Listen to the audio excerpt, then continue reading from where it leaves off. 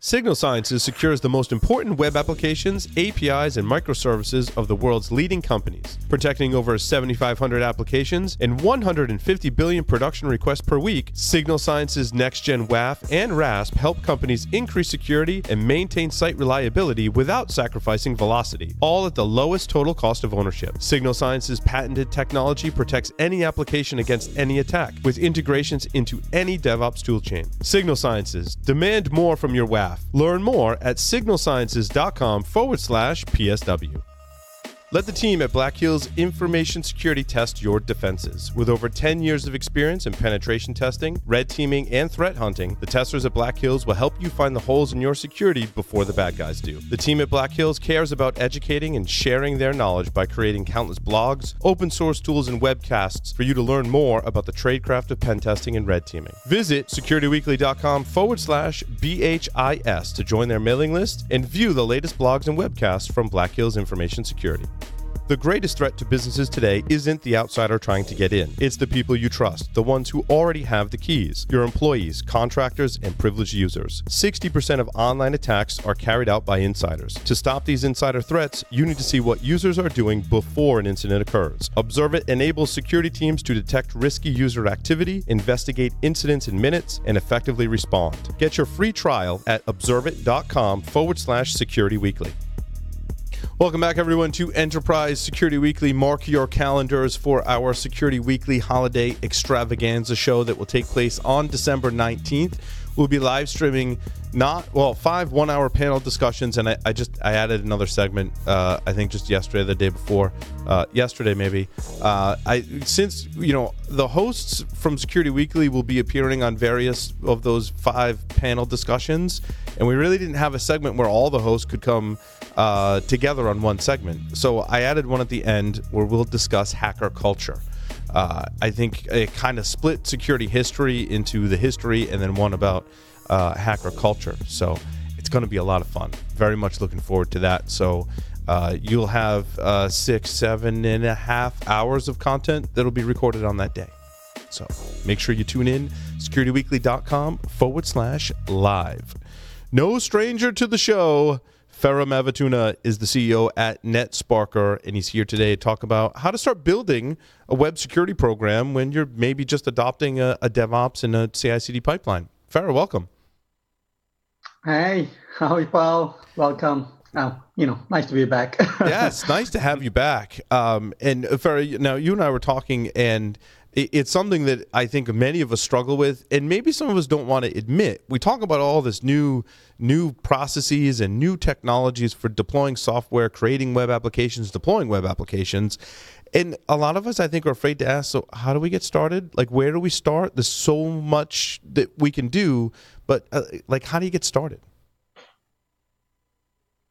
Yeah, that's something that's been keep coming up in front of me as I talk with more enterprises and as I see the challenges they have been facing. And it seems like everyone is trying to get into this phase of, hey, I've got tons of applications, mobile backends, web services, APIs, all of that stuff. And they're like, okay, what do we do now? I mean, everyone has these kind of the perfect idea of web application security program, which is very nice. So you start from the left, the famous left-right kind of approach. Like, it's starting from the development. The earlier you get is better, and they're like all valid things.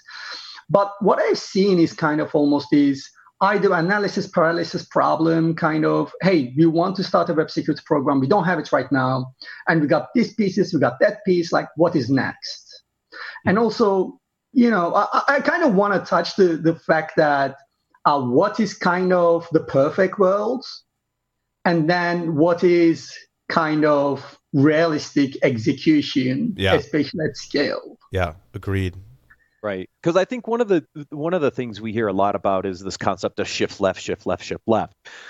But the question is how realistic is that right now for a lot of security organizations that are not talking to the DevOps teams, or don't even know a DevOps teams exists, right? So they're probably really far right, trying to figure out how to get left. So it'd be interesting to understand kind of where are some of the enterprises, one from where is reality today, and then how do we move to what is the nirvana state for web app security? Yeah, exactly. So, let's start from like a very, very real example I've seen recently. So one enterprise got thousands of applications, right? Literally, I think 2,000 or something in the range of. And they are like trying to do it. But the first thing they're trying to understand, hey, how do we look like? Like if we were to look at all our websites today, what would be the picture, right? And one of the ideas, we can, in a nice web security program, you start from left, ignore the shift left, but you start from left.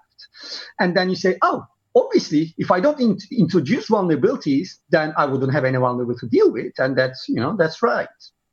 But now you have 2,000 applications. And if you were to say, hey, I'm just going to take a look at every single one of these applications, let's say from a static source code analysis point of view, the very fact that in that kind of enterprise, even reaching to those 2,000 application source code would easily take 6 to 12 months. Ignore anything like coming up back with results and the data, and then you fix that and all that challenge. Even just getting into all these different environments, all these continuous integrations, all this source code, what is legacy, what is not. And how many different languages in code do they have? Right?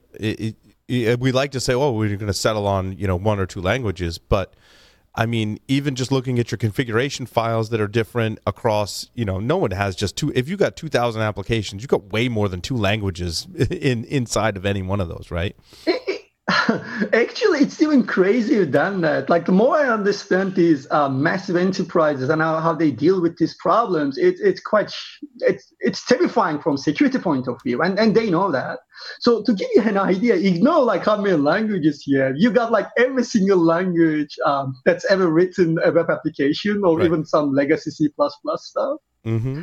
But on top of that, what you have is they are actually using like 5, 6 different deployment processes. Like there is no even standardization to say, hey, we all use Jenkins or, TeamCity or Go CD or whatnot. Like you got like tons of different bug tracking tools, tons of different CI tools. And if you think about it, to be fair, the only way to retain your agility in that kind of organization, you need that kind of setup. You need to give the teams the flexibility to do their own thing. But like, what does that mean from security point of view? And that's for the 2,000 apps you know about, right? And the 5 to 6 teams that are doing it, let alone all the other potential apps that are sitting out there that you don't have any visibility into because it's some group in the corner. That has their own, and also the repositories can be different too, right? You talked about static code analysis. Well, what if you're even doing something more basic like inventory control? You need to know where all your software repositories are. And some of those you may not even know about because that team spun up. They were innovating, like Farah said, they're using some new technology and they're using repos that are outside of your current visibility. Yeah, like if you, let's try to paint a picture of a very good, let's say, not perfect, but a very good mature web application security program. You would start from left and you would say, hey, I'm going to, first of all, train my engineers to write, developers to write secure code. Fantastic. So you got a security program, you train them, you onboard them, you teach them secure coding. That's good. You got to keep them up to date. So that's part of the challenge. But even one-on-one training is going to get you quite far. Then you move to the next step, and it's like you can start on the ID on doing like dynamic checking. There are various tools for various IDs, and let's say you do some, not all, because there's limited support. And the next step is the most crucial one, right? It's where we write the code, we commit the code, and then the code is being checked. So like, static source code analysis, for example, within your CI/CD, dynamic testing, right after your deployment on the staging environment or, whatever your CI/CD works with. So from the left, you trained your developers. Now they write better code. Then you got ID level integration. Ideally, they even detect vulnerabilities automatically while they write new code. And then as soon as you push the code, you do static analysis, another check. Then as soon as you deploy, you do dynamic analysis. And then in production, possibly you have a web application firewall, some sort of change management. Also, you need SCA, software composition analysis. So that's your kind of figure out all your dependencies are secure and not going out of date. And then depending on how complex your applications, and if you got tons of, they will be fairly complex, then you need dynamic SCA kind of, like at the dust level, you need to also see all your dependencies that's not managed by, package management tools that the SCA generally, not behaving, not work well. So it's like a very quick way of looking at it. And obviously after your web application firewall and everything, then you got this huge challenge of when I find vulnerabilities, what happens? And if you quickly touch that, whether SAST or DAST or whatever in between, there's like IS, RASP that you can include into all these challenges, like interactive application testing, or real-time application security protection, etc. But when you find vulnerabilities, then what you do, right? In an again ideal world, what you would like to see that all the vulnerabilities are going into whomever is supposed to fix it. So let's say you find a vulnerability, you know who is responsible from that website as a team or like an individual. If it's SDLC, then you know who committed the code. Then you send them back the vulnerability and they fix it. And after the fix, ideally you want an automated retest so that the fix is real, it's deployed, everything is good. And this is kind of like a very, very obviously quick, 2 minutes best web application security program, a bird view kind of look. But I think, even then when I'm rushing through these steps, you can see how extremely complicated this can get. But also secondly, to realizing a value from such a program on the left end of the whole journey is extremely lagging indicator. So you get your developers write secure code, but hey, what about the code they've been writing for the last 5 years right. and 10 years? Yeah. And if you think about that, so the problem I am seeing exactly that challenge when they say, hey, you want to be better, but let's look at where you are right now. And majority of the companies, majority of the organizations, they are in a state where they got tons of applications. And as you touched quite nicely, first of all, they don't even know what they have. So that's a very good place to start actually. And secondly, once you have the inventory, then you want to look, what is your state right now? What are the vulnerabilities that you're going to get you hacked today, but not in 3 months when you release that new version, but today. So that's where I want to start. So I am genuinely diving into this problem and the kind of approaching from a very right to left. So let's first of all put out these fires. And then let's ensure we are not creating new fires. But you cannot start from the left. I mean, you can, but what's going to happen then? The part of the challenge is the budget, is the execution, is, proving what you are doing to your board, to your upper management, to your CISO, depending on the organization. And the question is kind of, okay, if you start from here, what are the numbers? How much your security gets better in terms of actual trackable data within 6 to 12 months that you can go back and prove now you are better. So what you do, you build something great, but it can take almost 2 years to get value out of it. And if you get somehow breached in between, then that's end of the story because you're going to lose all the trust and everything and the support. So it's a very, very challenging situation, but that's what I see, starting from that middle ground almost. Yeah, because, starting from the left is rebuilding the culture, first of all, potentially, right? Or reshaping the culture of your developers. It's a lot of tooling and automation that not only do you have to learn and not only do you have to implement, but then you have to test. And that whole process, for what you said, it can take 2 years, right? Especially if you've got thousands of applications, it takes a long time to get that in. Also, some of your developers may not be working on bugs and features, but working on the new infrastructure to support this new process and this new CI/CD pipeline and all these tools and automation. So, and organizations should do that. Don't get me wrong, right? But it's not something where you can just overnight go, hey, look, we're doing DevOps, right? I think that's some of the misconceptions.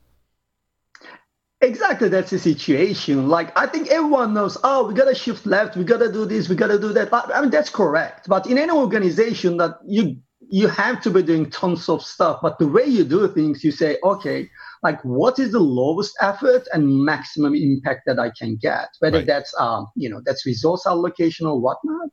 But like that's how you prioritize things. If you don't prioritize, then you do everything, but that's the prioritization.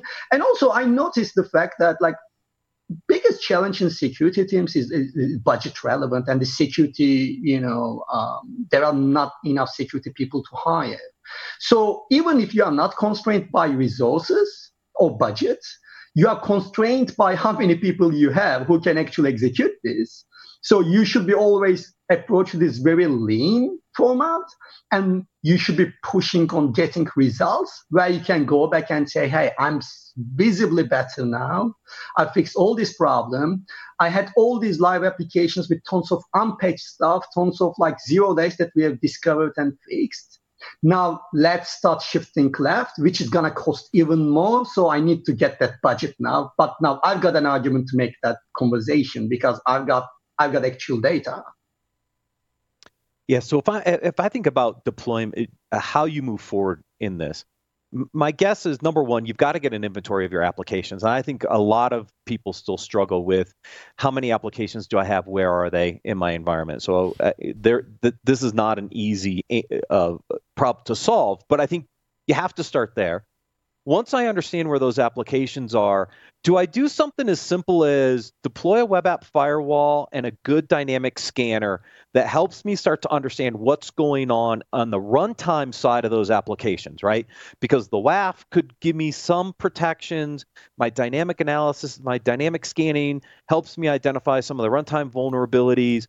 Is that a really like kind of table stakes way to approach that? First, and then once you make some success there, now you think about how far left can I go to move that process forward. Does that make sense, Farah? Yeah, that makes a lot of sense. So let me explain how we approach this, and pretty much like you said.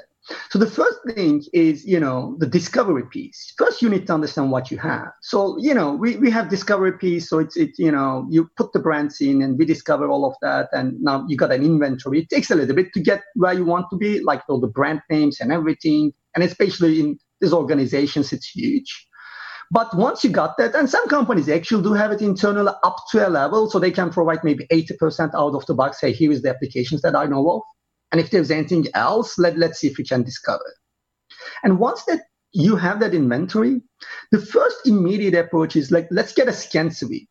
Like, so this is like unauthenticated, just hit all the targets. And part of the purpose, two things in here. First, you want to create some sort of risk profile.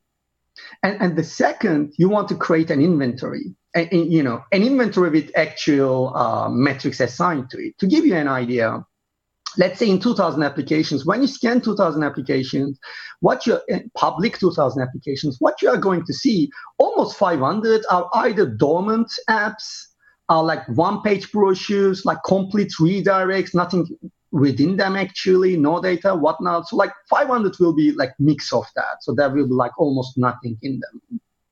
And then you will have like 1,500 in a mix of things. But what you want to understand, hey, like, am I running a PHP version that's been vulnerable for the last 5 years? Right. Am I running all these components? So there's like very basics. But also you will actually get all the real vulnerabilities. So once you're in this stage, and I will be talking for like the, NetSparker approach here, the advantage of NetSparker that, NetSparker can prove a vulnerability is real. So when you have like 1,500 applications, and you got maybe 15,000 issues reported to you, a significant chunk of them are 100% are true. There is a very clear assigned exploitation risk and real data attached to it. So these are real vulnerabilities gonna get you hacked today, and no questions asked. You don't have to double check anything. So as an organization, this is actually 1 week of operation. Get the discovery, get the SWIP scan, which is obviously on the cloud and scale. So it literally takes like 2 days at most, like based on the slowest website that we're going to scan. And just a comment to that, Farah, and I've used a lot of web app scanning tools. NetSparker scans will actually complete, right? Because I think we've all been in that situation, right, where we're listening and we're running a scan and we're like, oh my God, it's taking like days. Like, I don't know what's going on. And one thing I really loved about NetSparker was not just the validation, but the scans will actually complete. Like, I don't know what kind of special sauce you got in there, and I'm sure you can elaborate on that, but it was great for me to be able to scan large numbers of applications, big applications, small applications, and actually have those scans come to completion within a reasonable amount of time. To be honest with you, I mean, I'm digressing a little bit, but the touch to what you said is one philosophy we internally have in the web application scanning. There is no website in the world that legitimately needs to take more than 12 hours to scan. There is just simply none. If you are taking more than 12 hours, there is a bug in your software, or there is a lack of feature that actually understand the website as it's supposed to be. So this can be, the most common issues like URL rewrite or like repetition of the forms and a bunch of other things. I like so many things like that. But if you got that right, if you understand that, and we did understand it from the beginning. So whenever I see a website that takes longer than that, that's a bug ticket. We analyze it, we figure out what is the problem, we see the patterns, then we either implement features, we fix bugs, whatever is causing us to, not to detect URL rewrite, or, not to detect like that repetition of forms. Now we are attacking the same input like 100 times, despite of the fact it's sitting to the same code in the backend. Right. So I think that just like created this culture within the technical organization that we are constantly, it has to be this is our maximum limit. If it's hitting that limit, right, something is wrong. So let's see how we can improve it. I'm ignoring the fact like your network is slow, etc. I'm only talking about like, your connection works, website is responsive, yet it's slow. Right. Or it takes ages. Yeah. But I mean, what I hear you saying, Fer, is that your technical team takes ownership of those and goes, let's first assume that it's something that we can fix, right? It's some bug in our code and we're going to go fix it. And that's the right approach. It's quite funny. I've seen this industry, unfortunately, since we got into it 10 years ago.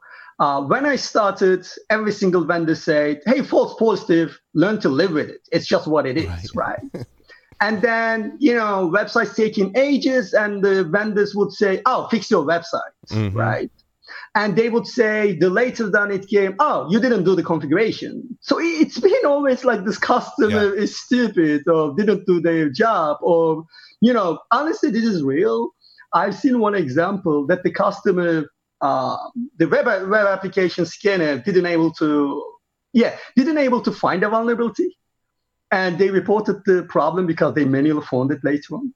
And the response was, your web application is responding with this like status 500 for not normal reasons. Therefore, our scanner cannot find the vulnerability. Fix your application so we can. So I can find your, fix your website so I can find vulnerabilities. It made no sense. It's like your website returning a bunch of 404 not founds. Nothing's wrong with your app. It's all good. You can't find anything. Yeah. And you know what? I've kind of like caught the conversation that you were having, these behavioral tools. And it kind of reminded me when we started web application security scanning, it was quite similar. And the core reason for it, you can see a lot of products claiming they are doing stuff, but it's very extremely hard to validate those claims, how good they are doing. And when no one is challenging them, market becomes stagnant because customer buys anyway, because there is no metric, there is no benchmark. Like you cannot say, I'm working, I'm blocking vulnerabilities 50% than everyone else, and here is my third-party benchmark to prove that. So lack of that very engineering mindset approach to this kind of problems, and almost intentional or intentionally hiding it from the market, that creates this bunch of competitors competing on marketing and the buzzwords rather than real value, which exactly how it was when we got into the market 10 years ago. So now, if I've scanned 2,000 applications, what am I looking for in those results, Farah, to help me prioritize, right? Because we know that some customers will say, well, we'll just take the most critical vulnerabilities, right? But many of us, all of us on the panel and most of us listening know that it's not just about the severity of the vulnerability, it's how it impacts my application, what type of data that application is storing, the ease of which it could be exploited, the probability, all of those things factor into risk, right? So what's your recommendation to customers when they're looking at especially such a large result set? Yeah. So, following that story to, what you said, like, let's say 2,000 applications, we found like 15,000 issues, and some of them are like very clearly assigned severity, very clearly proven. So you got like a good chunk of that, the real vulnerabilities that like without double checking. And now, as you said, like, how do you prioritize them? So in a very good web security program, in a mature web security program, you actually got risk categories. So you got like your mission critical websites, right? That there's a private data behind, etc., etc. And then you can have buckets like brochure website. It's just a website, even if it gets hacked. Yeah, it's not nice. We might hit on the branding and a bunch of other things. It's not the end of the world. We will just replace it, revert to a backup or whatever, right? Right. But if you are actually beginning to that, you will be missing a lot of that. So your risk management will be all over the place because you are just trying to understand what's happening. So in reality, if you haven't done your risk management or that grouping risk assignment into the website groups that you are scanning, then what you will be doing, let me take all these critical vulnerabilities. And the critical is, high-end critical. In web application scanning, in web application security point of view, it's very straightforward, to be honest. You're looking at the top level issues, SQL injection, and the code injection, code execution kind of things, like literally can own the server or local file inclusion, got the source code, got the data from the server. So these are like your top of the line things. And every single one of them, it's so hard for them to be like not be important. Only case will be, hey, I got a SQL injection, my brochure website, so someone can change the content or share malware, whatnot. But it's never good, but it's not the end of the right. Yeah, the business impact, I think, is the factor, right? That it may not impact the business all that much, even though it's a critical vulnerability in the terms of the vulnerability itself. Right. So unfortunately, if you want to get somewhere good, you really need to assign the risk, and that's like generally the way we done in NetSparker, NetSparker solution. You have website groups and you got like risk assigned to website groups. And when you find a vulnerability, you can then create rules based on those website groups. So you can say, hey, if this is a mission critical website, I don't only want a ticket on the developer who is going to fix it, but I only want an SMS or a Slack message sent to this CTO, like whomever. And it can be a bunch of rules like that. So that will give you more visibility into those mission critical stuff. So you can kind of create different rules based on your risk groups. But that's why you need to, as you said, like you need to figure out the business impact based on the risks. But the vulnerability itself will give you a very good idea about like the severity that needs to be fixed. It's just the verity is what, the real difference in that.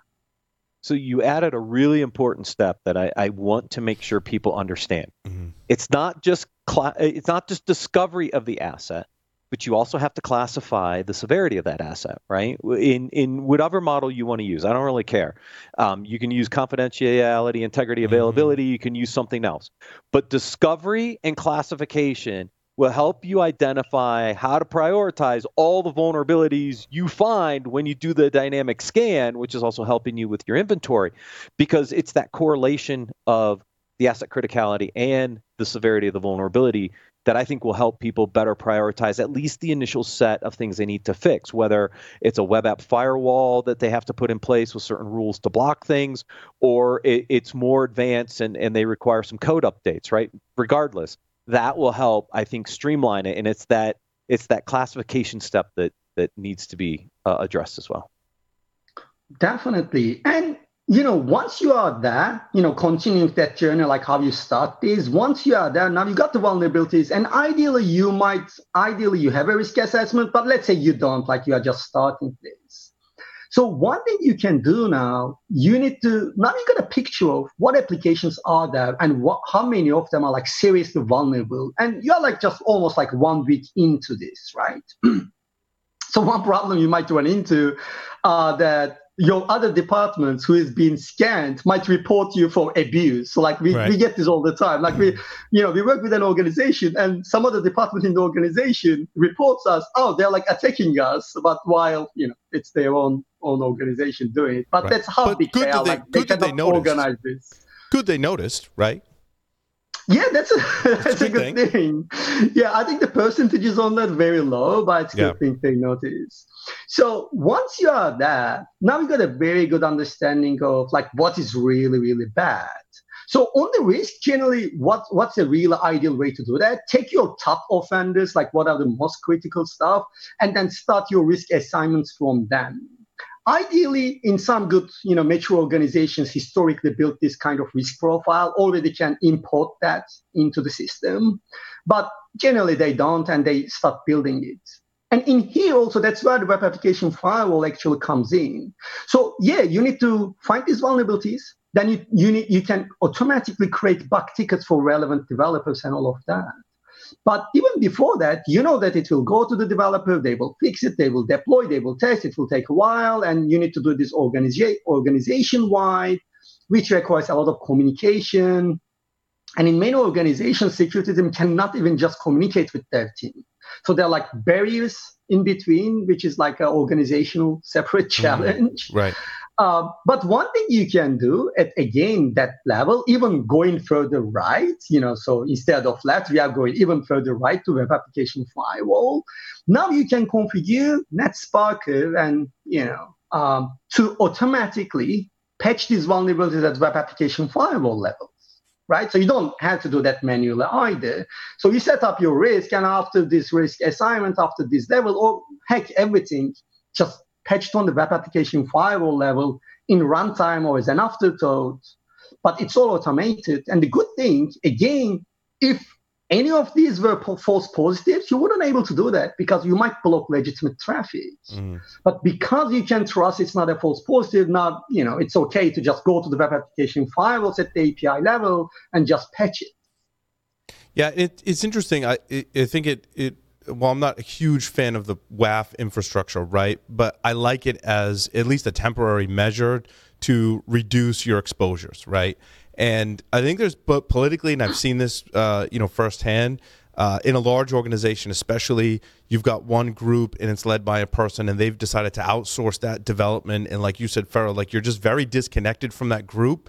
And it's going to take some politics and schmoozing to get to that group, to get to their developers, to try and, bring them into the fold because someone's going, well, we need to build this app fast. Maybe I outsourced it to another group or I'm in another country. And this was we developed it kind of like way outside the scope of the enterprise, right? Politics are going to take time there. There's also the case where we've deployed this application and we kind of forgot about it. Like, I don't know, there was turnover in the group and no one's really actively developing and we thought everything was fine. And now we find out, wow, we've got this application. No one's really maintaining or supporting this little or big application that we just kind of forgot about, right? But what that gives you in both cases, if you deploy the WAF in front of it, is it buys you time to fix those problems, right? Buys you time to bring a group that may have gone rogue, right, for whatever reason, back into the fold. It gives you time to readjust your resources to go, I'm going to pull some development resources from other areas, and we're going to, maybe have a plan to fix the really bad things at first and then have a larger plan that's going to replace, this application or phase it out. Maybe you already have something to replace it and you just haven't completed the steps to phase it out, right? So those are all things that I think all of us have seen, right? Yeah, and WAF is exactly for that. If you make WAF anything more than that, you will have a problem. And we have seen, there was this crazy example. A WAF vendor back in the day created a competition by knowingly, not that they didn't know the results. Now, knowingly, like how to bypass WAF, right? Like, and, send your bypassers to exploit these vulnerabilities behind this WAF. And I think within 48 hours, there were like 10 different bypasses, and which is great for them because they then went back and fixed those problems.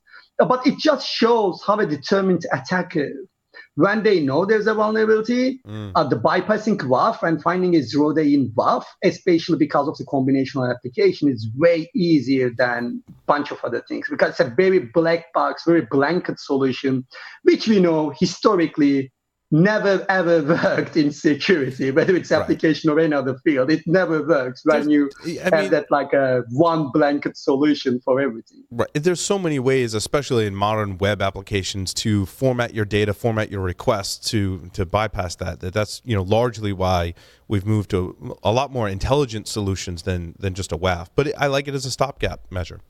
Oh, exactly.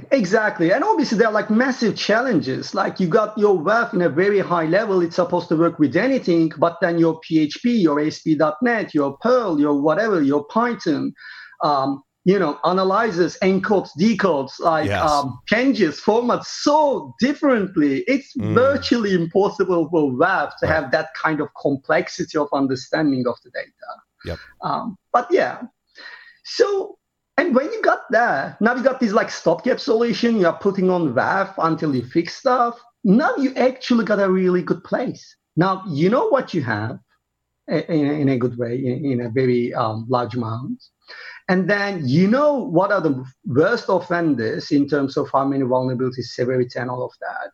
You ideally have some sort of risk assignment or starting, but now it's a perfect time to move left. Or shift left or whatever. And what you do is, okay, now I know where should I be starting from. Instead of just trying to go like 50, 100 different development teams onboarded on that, I can take the groups and I can say, hey, clearly these are the worst of websites created by the same team. And that's very likely correlation, to be honest. Or maybe the very same technology, maybe it's technology, drives some of those vulnerabilities and it happens all the time. Then, okay, now I know how to prioritize my SDLC efforts. And where do I start from SAST? What do I do? How do I train? Now you know what your prioritization is because you got a very good picture of the outcome. So you immediately take action in stopping it. And now you fixing the vulnerabilities, but also you are building your SDLC in the right way with the right prioritization because now you know who need it the most within your organization. Agreed.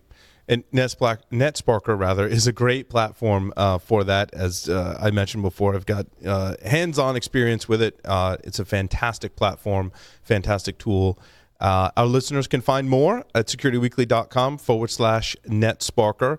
And I really do like, especially in these scenarios where you've got a large number of web apps starting in this scanning, discovery, vulnerability identification phase to help formulate all of that other work that has to come to move into a true DevOps process, an agile process, redevelop or develop your CI/CD pipeline. All those things take time, and with this prioritization, I think it's the right order, to be honest with you.